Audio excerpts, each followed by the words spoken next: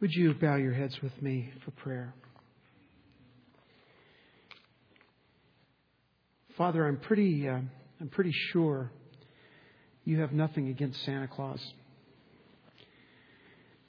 He brings good tidings, and there's a lot of things about him and his life and even what he represents that really is great.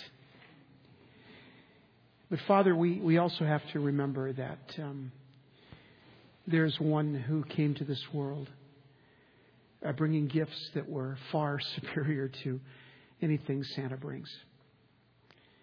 Jesus Christ. And Father, at this holy time of year, we desire to put Him first in our minds, in our hearts, in our conversation. And Lord, I thank You that right here, now, today, on this Sunday morning, December 18th, 2011, we have a church full of people that are here to see Jesus. So Lord, in these next moments, may You show us Your Son once again. May we see Him. May we hear Him. May we know Him. May we experience His life together. We thank You, Father, for this time of year. And now may the words of my mouth and the meditation of my heart be acceptable in Thy sight, O Lord, my strength and my Redeemer. Amen. So for most of the people in the world, there's really no confusion about what's going to happen next Sunday. He's making a list. He's checking it twice. He Googled the web to find out who's naughty and nice. And you know what's next. 7 days until Santa Claus is coming to town. All across America, excited children will wake up Christmas morning, and this year it's on a Sunday morning, to see what Santa has brought them. The anticipation will be palpable.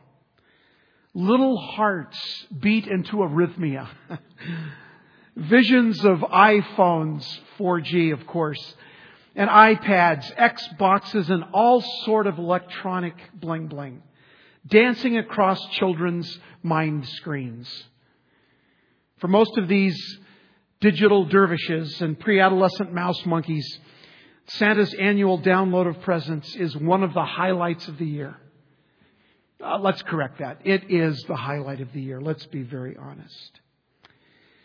But as Christians, as parents, as grandparents, we have to wonder, has Santa become too much? We have to wonder if the bag of goodies, the jolly old man, Cress Myers dressed up like Santa Claus, is it too much? The song asks a very important question. Where's the line to see Jesus? Now, there's nothing wrong with lining up to see Santa Claus. I want you to hear me on that. I'm not one of those curmudgeons that thinks we should do away with Santa. I love Santa. He and I are like this. We're buds. But where's the line to see Jesus? Some people think Santa's become too big in another way. I mean, literally, right? I read one newspaper article about health that told parents they should help children leave a salad for Santa instead of milk and cookies, along with a low-fat, high-protein diet plan. The old elf has gotten rather jolly of late. But there's an even bigger question for us in the Christian community. Have we allowed Santa to become too big in our hearts? Maybe we need to reclaim Christmas history. So this morning I want to do that. I want to go back 16 centuries to kind of feel and sense where this idea of Santa Claus came into being. And then after that I want to go back 20 centuries, 2,000 years, and find out the real meaning of Christmas. So let's start with Santa. There's some fresh evidence from a seaside town in Turkey that Santa has succeeded in replacing St. Nicholas. Let me explain. The town is called Demre, D-E-M-R-E, and is on that very spot back in the 4th century that a Christian bishop by the name of Nicholas And let's take a look at Nicholas. There's the old boy. Okay. So Nicholas lived a life of faith and performed an impressive number of good works. After his death, he became the patron saint, get this, of sailors, barrel makers, small children, and Russians. Okay, that's quite a combo. It's kind of like a combo plate. Really, he was a patron saint of children, but they didn't have enough patron saints, so they threw in Russians and barrel makers. So that's what you do. But we remember him mostly as being the patron saint of children. So for hundreds of years, Russian tourists have visited the town of Demre to pay their respects to their patron saint. Until about 10 years ago, a Russian sculptor donated a bronze statue of Nicholas to be displayed in the center of town. Kind of a tip of the hat to the origination of Santa and Saint Nicholas. So that was about 10 years ago, 2001. But then, on February 3rd, 2005, the Demre City Council voted unanimously to erect a statue of Santa Claus in the town square. A plaster of Paris beauty of the jolly old man in a red suit. The elegant bronze statue of St. Nicholas, deposed, discarded, demoted, disgraced. Placed in the basement of the city hall, never to be seen again. The mayor of Demre said it this way. This is the Santa that everyone knows. This is the one, he spoke to the Washington Post, that everyone loves. He figured that the Santa statue was a better fit with the business interests of the town. The city's official seal features a picture of Santa with a jaunty red cap. But what of St. Nicholas? Relegated to the basement along with broken folding chairs and other old relics. St. Nick replaced with Santa. Now let's don't be too hard on the citizens of Demre. We've followed the same pathway, right? Where's the line to see Jesus indeed? So who was this St. Nicholas?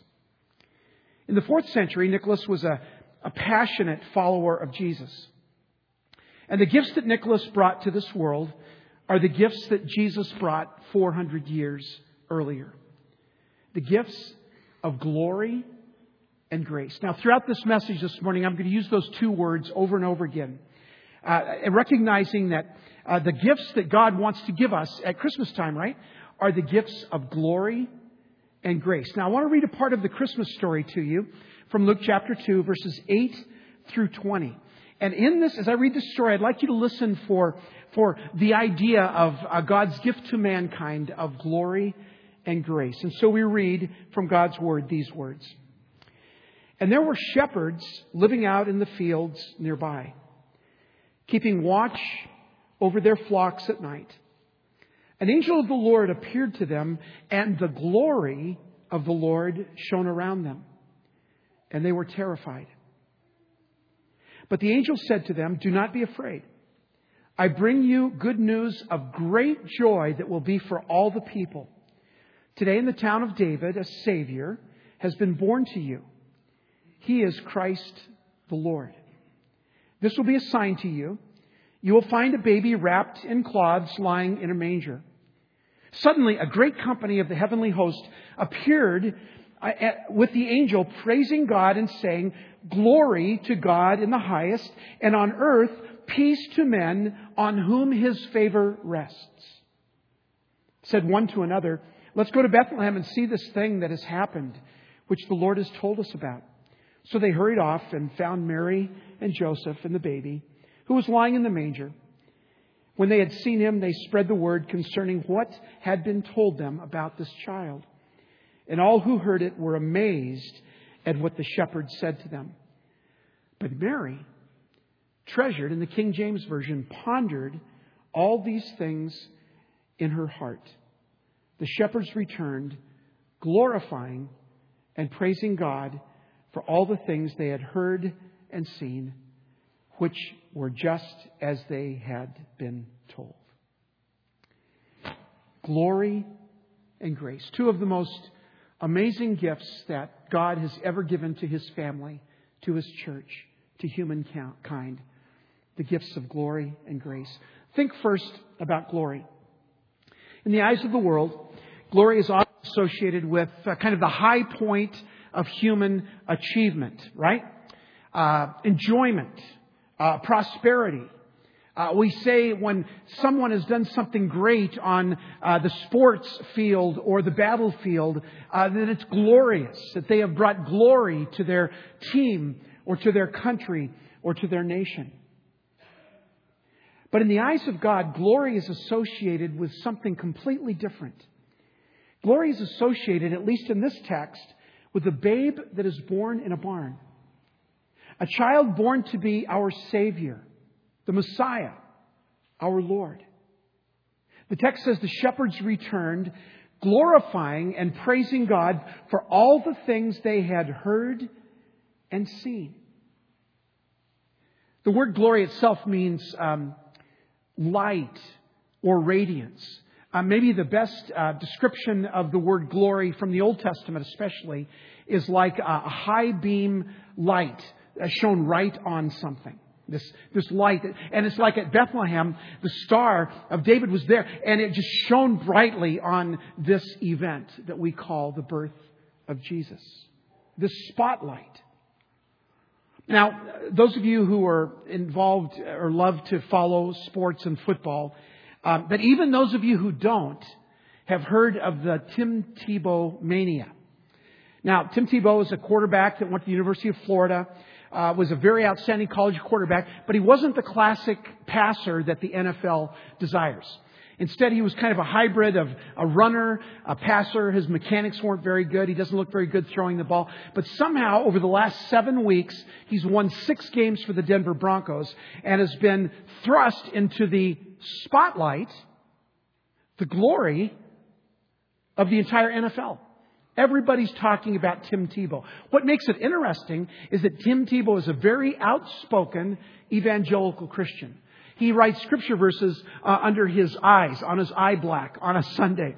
And you've heard of Tebowing. Tebowing is when he drops to a knee to thank God after he makes a touchdown or his team makes a touchdown. What's interesting about the glory that Tim Tebow is receiving is that he wants no part of it. Every time there's an interview, he always deflects any glory towards him, towards his teammates, or to the great dismay of many people, to God. He says, well, my Lord and Savior Jesus Christ and this, that, and the other. And some people just cringe when they hear that. He's kind of like Kurt Warner on steroids. And so there's this idea that this glory, this light is shown on him, and he doesn't want it. He's constantly saying, no, move that light over here. Move that light to my teammates, or move that light more to my Lord and Savior Jesus. The glory that's shown in the world 2,000 years ago shone brightly on the babe in the manger. But interestingly, as Jesus grew up, more and more he wanted that glory to be turned somewhere else, and that somewhere else was always to the Father. Always Jesus was trying to get away from the glory, get away from the spotlight. He had a job to do. That was to minister to people, to raise the dead, to heal the broken, and ultimately to bring salvation to all mankind. He had a job to do, and he wasn't interested in the spotlight or glory. We love glory, and we love people that experience it. But there was a child who never achieved material prosperity. A child who grew up to be condemned and forsaken. A child who grew up to be a servant and a Savior. The one thing the Bible says that Jesus left behind when he came to earth, as in the flesh, as a baby, and ultimately as a man, the one thing he left behind was his glory. The spotlight. That's not something he wanted. He wanted instead that spotlight to be shone on his Father in heaven. The glory of God was seen in the one who forfeited his right to be glorified, even Jesus Christ. The thing that Jesus wanted to spotlight, in addition to his Father, was servanthood. There's a great passage, most of you know it, in John 13, where Jesus walks into the upper room. This is before the Last Supper. And Peter, James, and John, the three, sidekicks, were arguing over who was going to be the greatest in the kingdom of heaven. Who's going to have the light of glory shone on them? Who's going to be in the spotlight in eternity? And as they were talking about the spotlight and the glory that they might have received someday sitting at the right hand of the Father, Jesus walked into the room, picked up a towel and a basin, and began to wash their feet. While they're talking about the glory they are to receive. When Jesus is done, He asks a very poignant question. He says this, "Do you understand what I have just done?" Now, the guys weren't stupid, right? They didn't really know why He'd done it, but they knew that He had just washed their feet. And they said, yeah, we know what you just did. Jesus said this. He says, okay, I want you to go and do the same thing. I want you to stop wanting the glory and the spotlight of the world on you and put it down on your feet. Just bend that spotlight a little bit from your face to your feet. I want you to see what glory looks like. Glory looks like washing the feet of another person. Shining the spotlight on somebody else. Yesterday, I was blown away by two things. I was blown away by you, those who were at Matthew's Crossing and those who were making lunches here at church and bringing them over. I was blown away by your love and your ability to take the spotlight off of you and put it on your feet, or in this case on the feet of the homeless and the working poor in Chandler.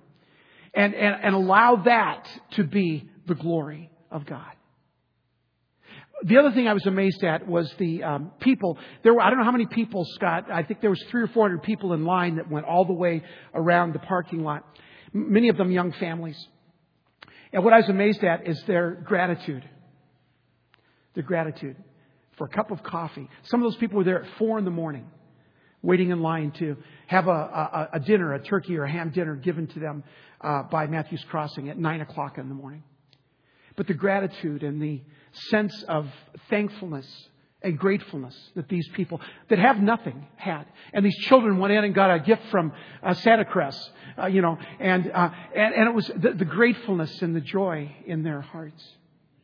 There's something amazing when you take the spotlight off of you and you drop it down to your feet, or even more so to the feet of those who are broken or hurting or lonely or sinful or discarded by society or anything else. Luke 18:22 says it this way: sell all that you own and distribute the money to the poor. The glory of God was seen in the servanthood of Jesus.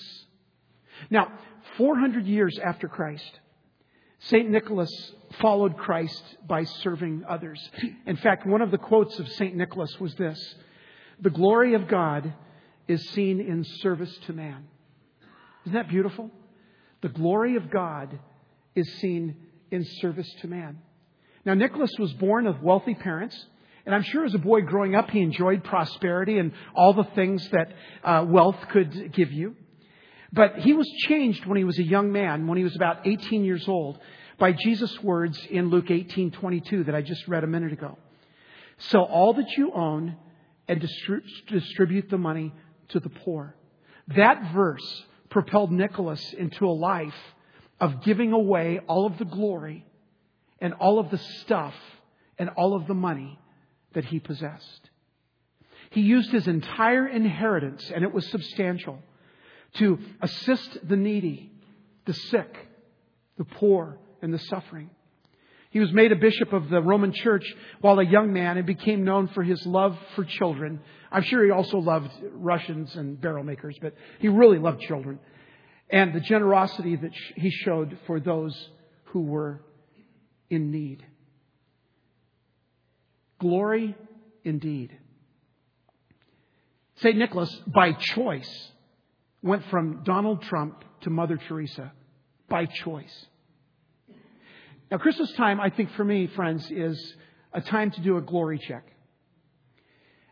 Where are we finding our glory? Is it our achievements, our prosperity, the enjoyment of gifts that we get. It's always funny to me that those of us, and most of us here are middle-class people. Most of the stuff we get at Christmas are things that we really would never buy for ourselves, I've got enough socks, honey, by the way. And we just don't need anything. And if we really do want something, most of us just go out and we buy it. We need to do a glory check. How are we shining the light off of us and onto the feet of those who have much less than we do? The children, the sick, the marginalized, the devalued. You see, the gloss of glory needs to turn from us to those we serve. Around the time that Nicholas was doing ministry to the poor, another bishop was called to the royal court by the Roman emperor. And the emperor ordered the bishop to produce, quote, the treasures of the church. Now, the emperor felt threatened by the growing church, and Christianity was gaining a foothold throughout the world. And remember, this is the 4th century. This is around the time that the Bible was made into a canon. And this emperor wanted a piece of the wealth that was happening as Christianity was gaining momentum. So the bishop insisted that the church had no jewels. The bishop said, we have no money, we have no jewels, we have no valuables. But the emperor was absolutely adamant. He demanded, I want to see the treasures of the church to be brought into my treasury by tomorrow morning. The next day, the bishop appeared empty-handed. The emperor thundered, I told you to bring the treasures of the church. The bishop invited the emperor to look out at the palace steps. And gathered there was a great mass of people, many beggars, outcasts, slaves, cripples. These, said the bishop of the emperor, are the treasures of the church. Now, I wrote this sermon last Wednesday. So when I went to Matthew's Crossing yesterday, I saw these people standing in line in a whole different way. I saw them as the treasures of the church.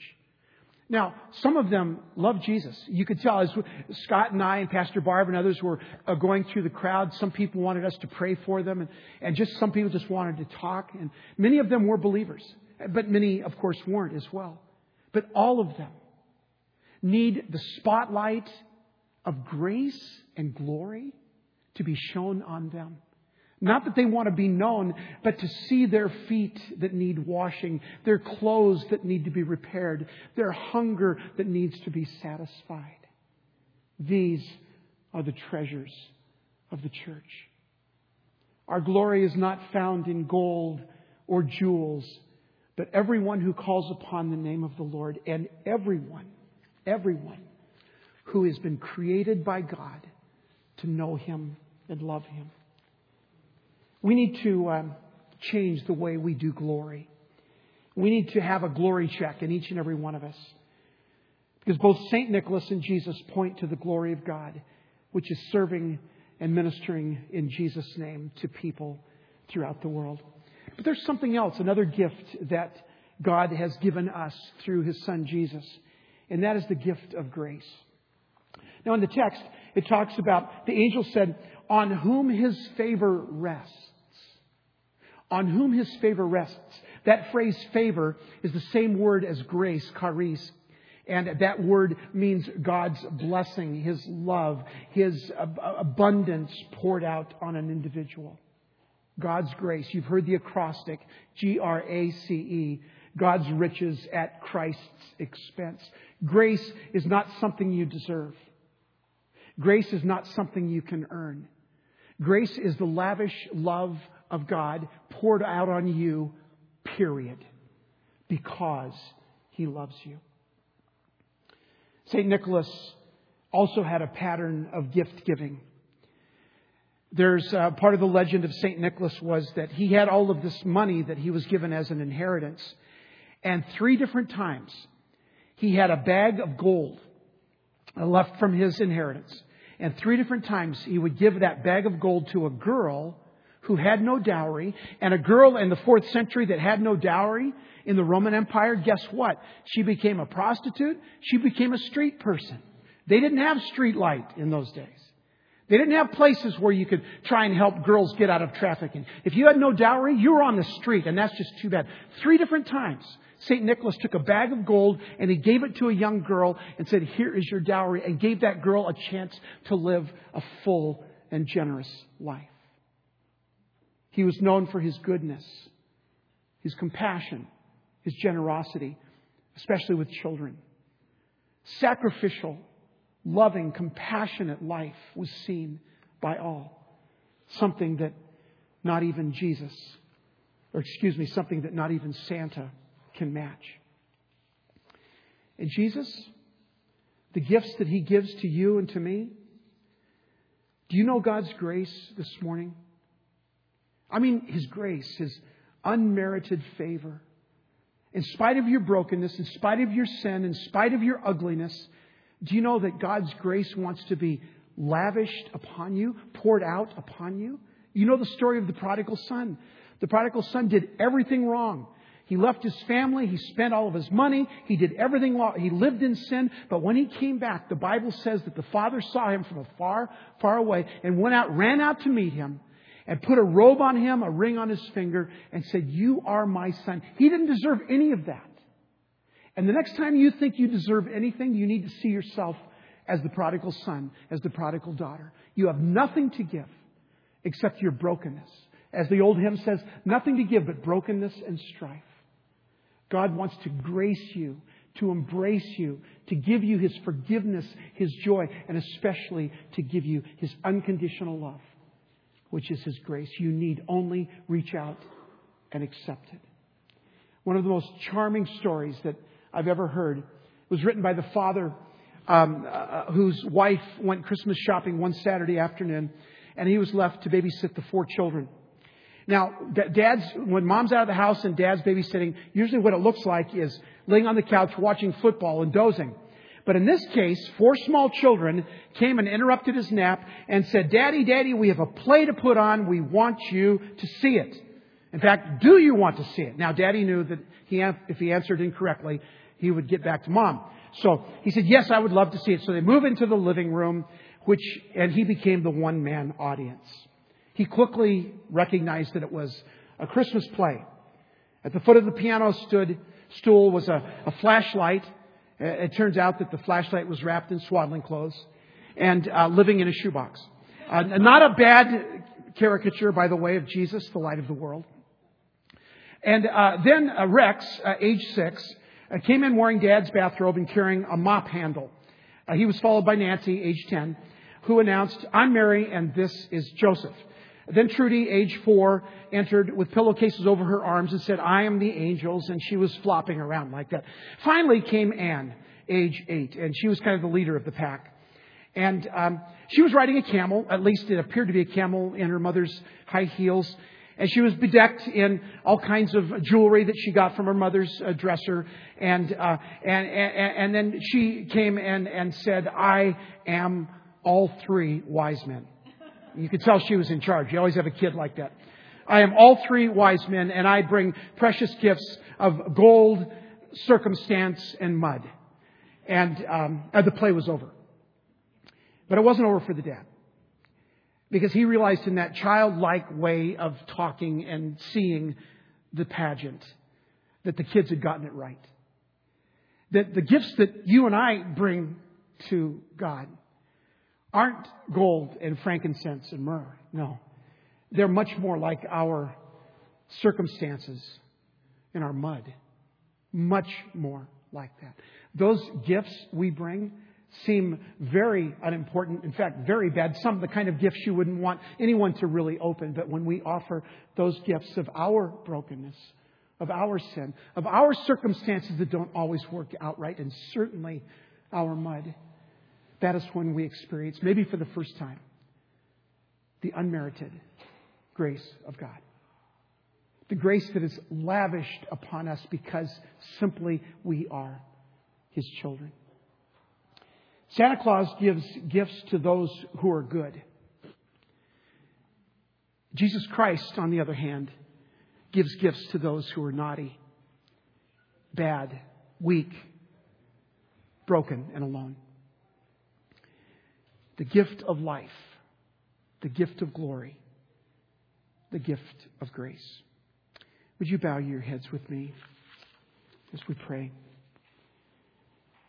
Heavenly Father, at Christmas time, it's really easy to get confused about all of this Santa stuff and Jesus stuff. And as Christian parents, we're always struggling to make sure our kids know how to answer correctly what is the real meaning of Christmas. And they usually do. But quite honestly, most of them are thinking about Santa. But Lord, when we really look at the tradition of Santa Claus and the beginning of Santa Claus, we see a man, St. Nicholas, who was very much like Jesus, who very much turned the glory away from himself onto the lives of those who had much less, who very much recognized that he could not live without the grace and the mercy of Jesus. And Lord, for that testimony and for that act of glory and grace that Jesus did for us 2,000 years ago, we are deeply grateful. Father, this morning, there may be some here who would say, Pastor Dwayne, I do too get kind of confused about Christmas, but one thing that I've heard clearly today is this, that God expects us to bring gifts to Him, and they don't always look like gifts that are shiny and clean and beautiful. But often our gifts are simply our circumstances, which aren't very good, and our mud, our lives, our sin that is broken.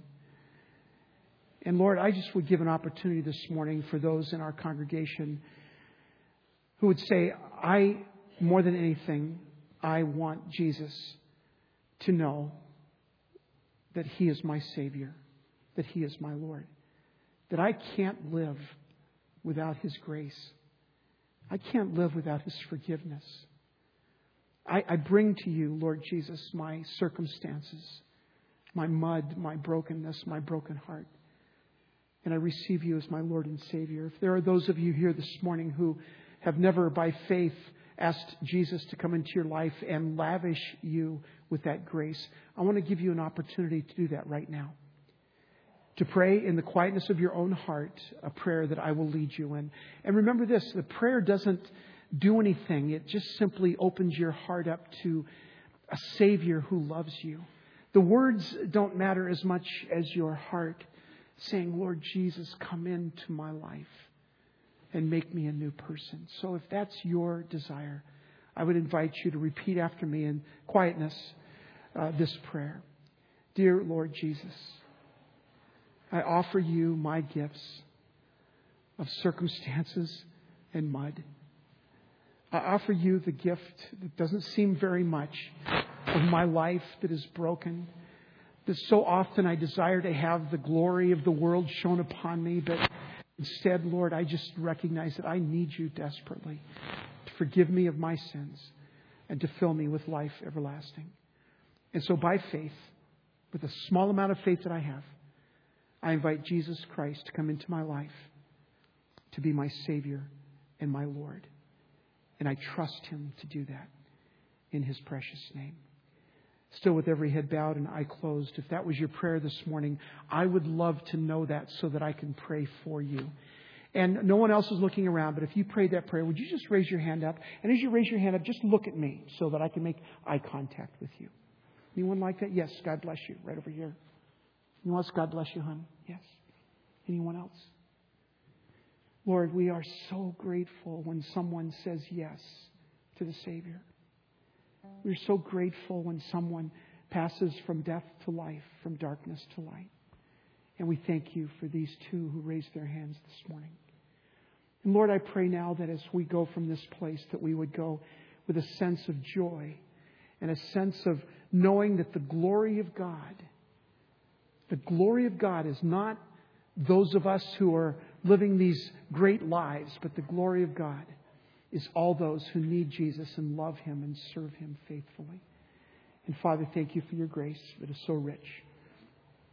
Bless us, Father, and we pray that you would help us to live faithfully these weeks and these days before Christmas. And we pray these things in Jesus' name. Amen.